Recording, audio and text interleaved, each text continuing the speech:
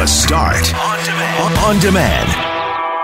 It's time for Psychology in the City with Dr. Rehman Abdulrehman. And today we're going to be talking a bit about diversity. And Dr. Abdulrehman, it's always great to see you. This is a conversation that's very apropos for today as we're witnessing and disseminating the information that's coming down from Stats Canada on immigration and the changing face of Canada. Maybe we could just start by talking about, are we doing enough to address diversity? Is it something that needs to be addressed, or is it something that happens if we allow it to? Maybe let's get into that a bit. I think generally speaking, I think we're generally complacent as a society when it comes to issues of diversity and inclusion. I think most of the time because we think we've done enough. In the 80s, we adopted this concept of Canada being multicultural. And now that we have that label, we think we're this postcard of diverse people. And that's not necessarily the truth. I mean, 67% of people in a recent poll in 2016 actually think that immigrants should be screened for anti-Canadian values. That's 67%. That does not reflect that postcard of a mosaic that we thought of ourselves. I always found that a really good grade, 67%. So I would say that's a high number. It's a scary number. Right? It is. Yeah. So I think what's happened is we've moved towards this concept of complacency. We think everything is okay. We'd rather think of ourselves as all the same. And so we hush any discussions about differences. Shh. We're all okay. We're not noticing color. We're not noticing. Well, we do have differences, but that's what makes us who we are. That's how we grow as individuals. That's how we grow as society, and that's how we grow as institutions. Well, Dr. Abdulrehman, and first, if I could just get you to pull that microphone up just a touch. You got it. You're a psychologist from Clinic Psychology Manitoba. As far as the psychology behind that mentality, where we're trying to hush that part of the conversation, is that a reflection of the fact that we're getting better, or is that a reflection of we're afraid to let the world know that maybe we're not as diverse as we think? Yeah, I had this discussion last night. It's interesting. We think we're really diverse, and I think the psychology of it is there's a lot of fear behind it. There's always people in the world who can be malicious and want to use fear and hatred to kind of, be divisive. But generally speaking, I would argue that many people who have discriminatory views often don't hold realistic views about different people from different backgrounds. If they were actually to challenge them, then we find that their behavior and their feelings shift. This discussion we were having last night, it's interesting. We were talking about being more inclusive about celebrating holidays. And the discussion that was being had was that, well, why should we celebrate different holidays here in Canada when nobody else in the world does it? And I wonder if this person had traveled much around the world. Because if you go to other parts of the world, let's say you go to the United Arab Emirates in the Middle East, which is a predominantly Muslim country with a few expats here and there, go at Christmas time, there are giant Christmas trees everywhere. When do we have a giant menorah, a Star of David, green lights for Eid, lights up for Diwali, big Chinese red lanterns? We don't have that. And so I think what that says is that in our practice, we're not often as diverse, as inclusive as we want to be. On paper, we are, but we don't follow through with that. And that's the next step of where we need to go. So I think that's similar to a lot of our relationships, right? Our personal relationships where, we don't really need to talk about that. We're shy to talk about finances with the people we're closest with. We're still shy to talk about sex with our partners at times and our wants and our needs. So if we have that much trouble within our own household, it doesn't shock me that we have difficulty talking about things with people that are different from us, looking or otherwise. Yeah. On a side note, we should talk about sex with that theme song, but at some point in time. But the truth is that diversity is about the relationships that we have, and if we were to think about the relationships we have with people we really care about in our romantic lives, we wouldn't tolerate them. We don't succeed in relationships by tolerating people. I'll just tolerate you and I'll just talk about myself all of the time. I love you. I'm in a relationship with you, but I'm only going to celebrate the things that are important to me. Wow, that would be a really bad relationship. And we tend to do that. That's something we need to shift. Now, one of the reasons why we're talking about this is a situation in Quebec. Quebec government looks to be on a collision course with Montreal universities and junior colleges over Bill 62, which would prohibit students from covering their face in class. The justice minister there said last week that people riding the bus would have to do so for the entire journey with their face uncovered, but she later backtracked on that. So when we talk about trying to improve our diversity, this strikes me as something that's kind of going back in time. Yeah, I think what listeners don't know is we're doing this conversation today with all of our faces covered, but and you can hear us just fine. There is a real concern about what they call about neutrality. When we start to edit out our experiences as people, we remove a diversity in thought, and that's ultimately what this is about. That's a really dangerous thing because growth comes from diverse thinking, from different perspectives. The moment we move towards this quote-unquote neutrality, we remove this opportunity, this motivation, this inspiration for growth.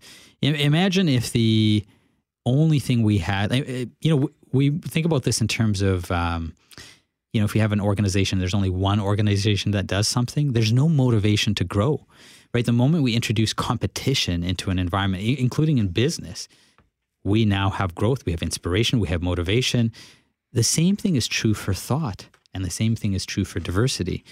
The research actually shows that even in non-diverse settings, if we don't introduce diversity, let's say into a predominantly white setting, those people are more likely to have a false sense of increased self-worth, and are less likely to understand perspectives from other people. So this concept of diversity does not just make people from diverse backgrounds feel welcome. It actually starts to limit people even in a majority setting in terms of their growth. And it creates this narcissism, unfortunately. What I have a hard time wrapping my brain around, I think I said this to you early this morning, Brett, was the idea that this is happening in Quebec. Mm-hmm. The culture that versus the rest of Canada feels the most discriminated against, the least appreciated and least understood. Mm-hmm. And yet here within this microculture within Canada that we call Canada, Quebec is trying to set these rules and these boundaries and to create this, as you mentioned, neutrality. And if this was happening to the French language, this neutrality being imposed over the French language, they'd be up in arms. Well, I think what's important to remember is there's also diversity there too, right? Like there was a group of lawmakers that kind of pulled this bill in.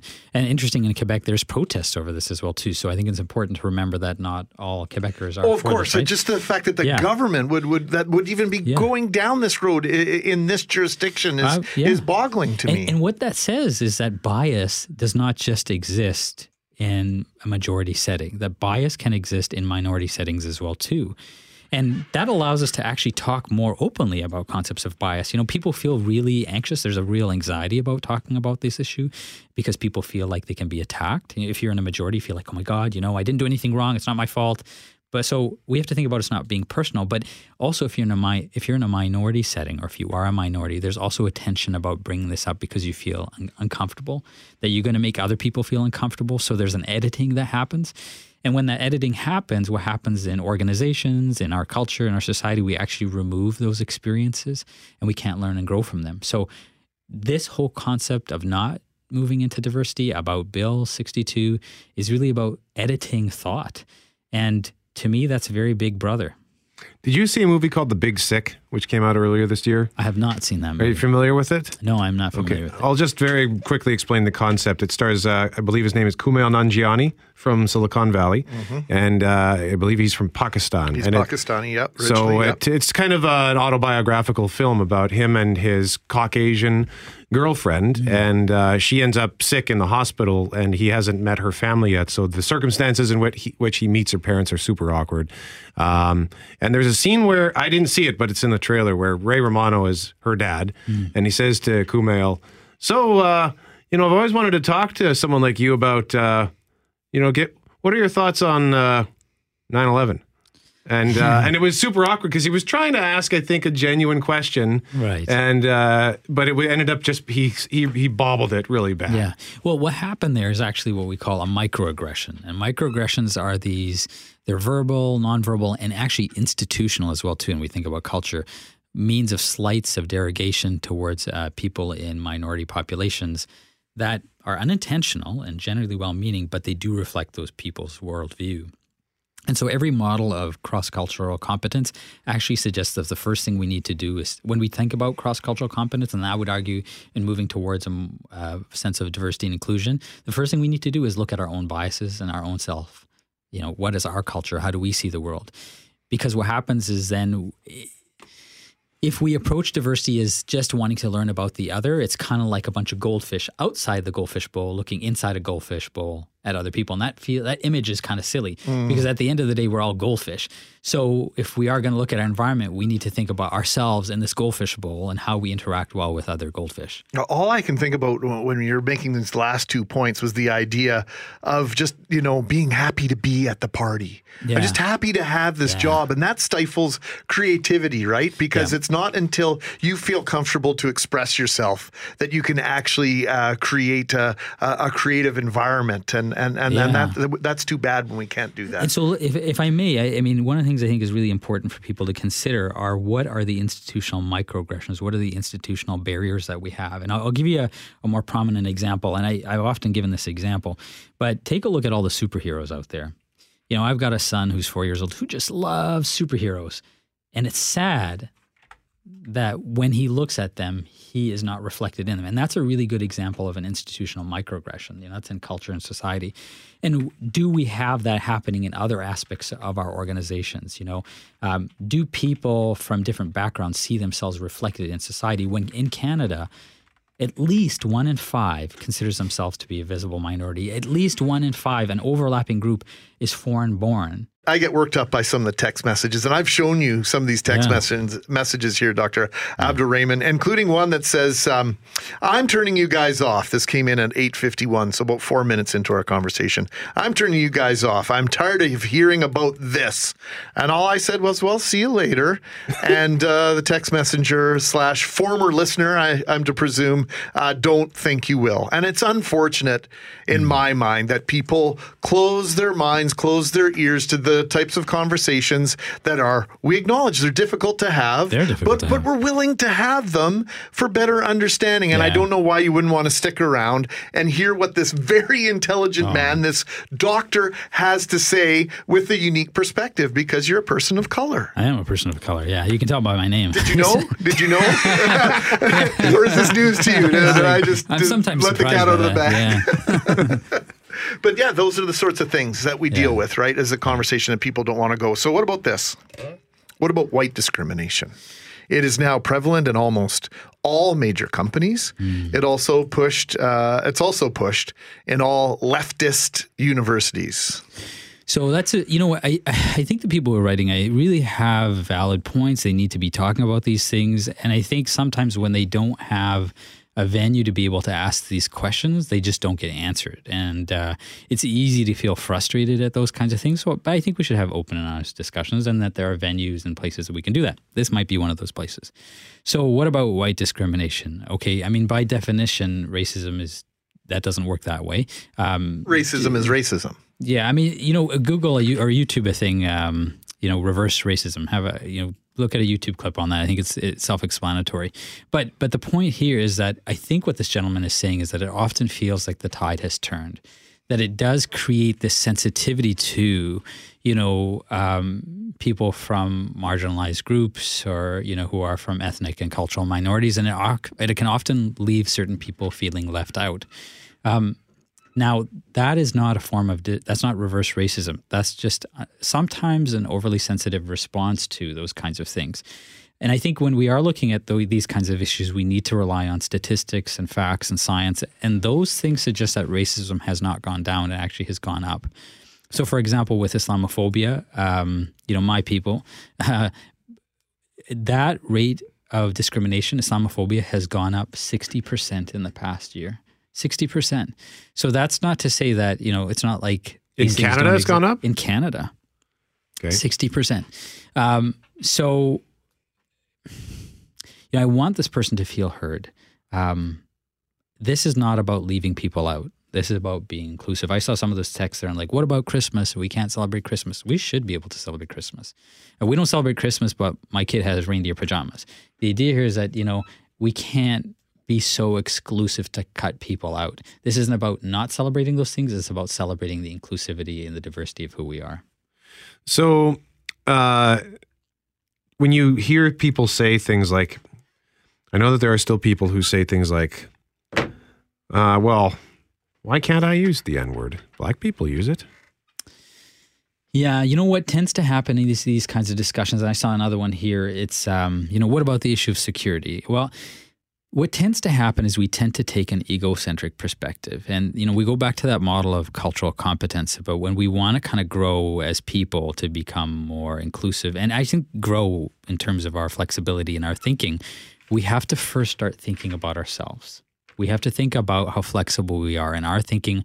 What are our biases? That scares people because I'm not a racist. I don't have biases. We all have biases, and they comes in different cultural groups. There's this concept of colorism. Actually, people have heard this concept of colorism where even within communities of color, there's still this preference for people who are lighter skinned, right? So bias does exist across the board, and I think it's important we talk about it. So those beliefs that we often have, this fear about, being excluded, this fear of security, the truth is those are all based on false information. They're all not realistic thoughts. It's all false information. We need good, true, hard information. And if we're willing to listen to that information, then maybe we can change our points of view. The thing is that some people don't want to be able to change those thoughts. And if they don't want to be able to change those thoughts, it's usually reflective of an internal conflict or a struggle of them feeling left out. And I want those listeners to know that I hear what you're saying.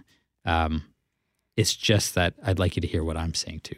Well, and here's something this has to go back 20 years, a study, and this has nothing to do with color, religion, country of origin. It had to do with regionalism, and people from North Carolina, South Carolina, Georgia, Texas, people with that Southern twang are perceived to be about 10 to 20% less intelligent by those from other parts of the United States that don't speak with that twang. Yeah. So that this isn't always about what we're talking about. We have those inherent biases based on different things and the way we've grown up. And the first thing we need to do is admit that we have those biases to get past them. What you're talking about is this thing called the narcissism of small differences that, we typically as human beings are drawn to this. We like to kind of fit ourselves into small groups. And so we even look for these small differences, think of the number of times a Canadian is mistaken as American. And we're kind of offended. We're like, I am not American. I am Canadian, damn it. Totally true. We're actually pretty similar, but we're so tied to that. But the truth is that we're not all that different, and there's a win-love tip that we have, and, talk to people that are different than you. And what we realize is the more we have those conversations is actually there's less and less differences, that there are common values across the world, across regions. And when we tap into that, we have a more harmonious kind of sense of relationship. And we tend not to do that. And as we talked earlier, when we hush these kinds of difficulties, we tend to minimize the chances of actually succeeding and being more harmonious because those differences exist. We just don't talk about them. And that creates those divisions. We got to let you go in a minute here. But before we do that, what's your reaction when you see any kind of social media backlash? For example, what was the ad campaign that just blew up? Was it Dove? That was the Dove campaign. The Dove thing. Did you see that ad with where the black woman became a white woman, became another woman? Yeah. And there was an immediate outrage to that. Yeah. Clearly Dove their intention was not that, but that's how it was interpreted. Right. So when you see that, what's your reaction to the outrage? Well, so remember we were talking about this whole concept of white superheroes, right? And institutional microaggressions. And that's an example of a microaggression. Sometimes we're just not mindful about how things come across to other people. But there are things that we can do that can offend other people. Now, that doesn't mean we have to die on a cross for that, but it doesn't mean we have to sometimes take responsibility and go, you know what? We need to do a better job of that. And it's fair. If Dove took responsibility for that, that's awesome. But what that does do is make people feel heard. It makes people feel understood, and that engages them more. When we set up these institutional microaggressions that separate people, we actually reduce their ability to involve themselves in organizations, in society, and then we become a really kind of homogeneous and kind of boring society, and nobody wants that. But do you really think that was a microaggression, the way that that ad, because the black woman went first and then the white woman came second, that's a microaggression? Yeah, well, sometimes it can reflect, sometimes they're just unfortunate tone-deaf kind of things, but in a society, in a world where, discrimination against African-American people is still pretty prevalent, those are things we need to be mindful of. And it doesn't mean we need to kind of burn down the Dove building, but it does mean we need to have a conversation with Dove to say, hey, Dove, that was totally insensitive. And, they can say, we totally didn't mean that. Let's correct it. And that's the kind of discussion we need instead of, getting hurt and upset at each other. Just have those discussions. Dr. Rehman Abdulrehman is a psychologist with Clinic Psychology Manitoba. And thank you very much for joining us for Psychology in the City. We appreciate the time. Pleasure. And thanks for sticking around for an extra segment. We appreciate that. My pleasure. The Start on Demand is available on Apple Podcasts, Google Podcasts, and anywhere you find your favorite podcasts.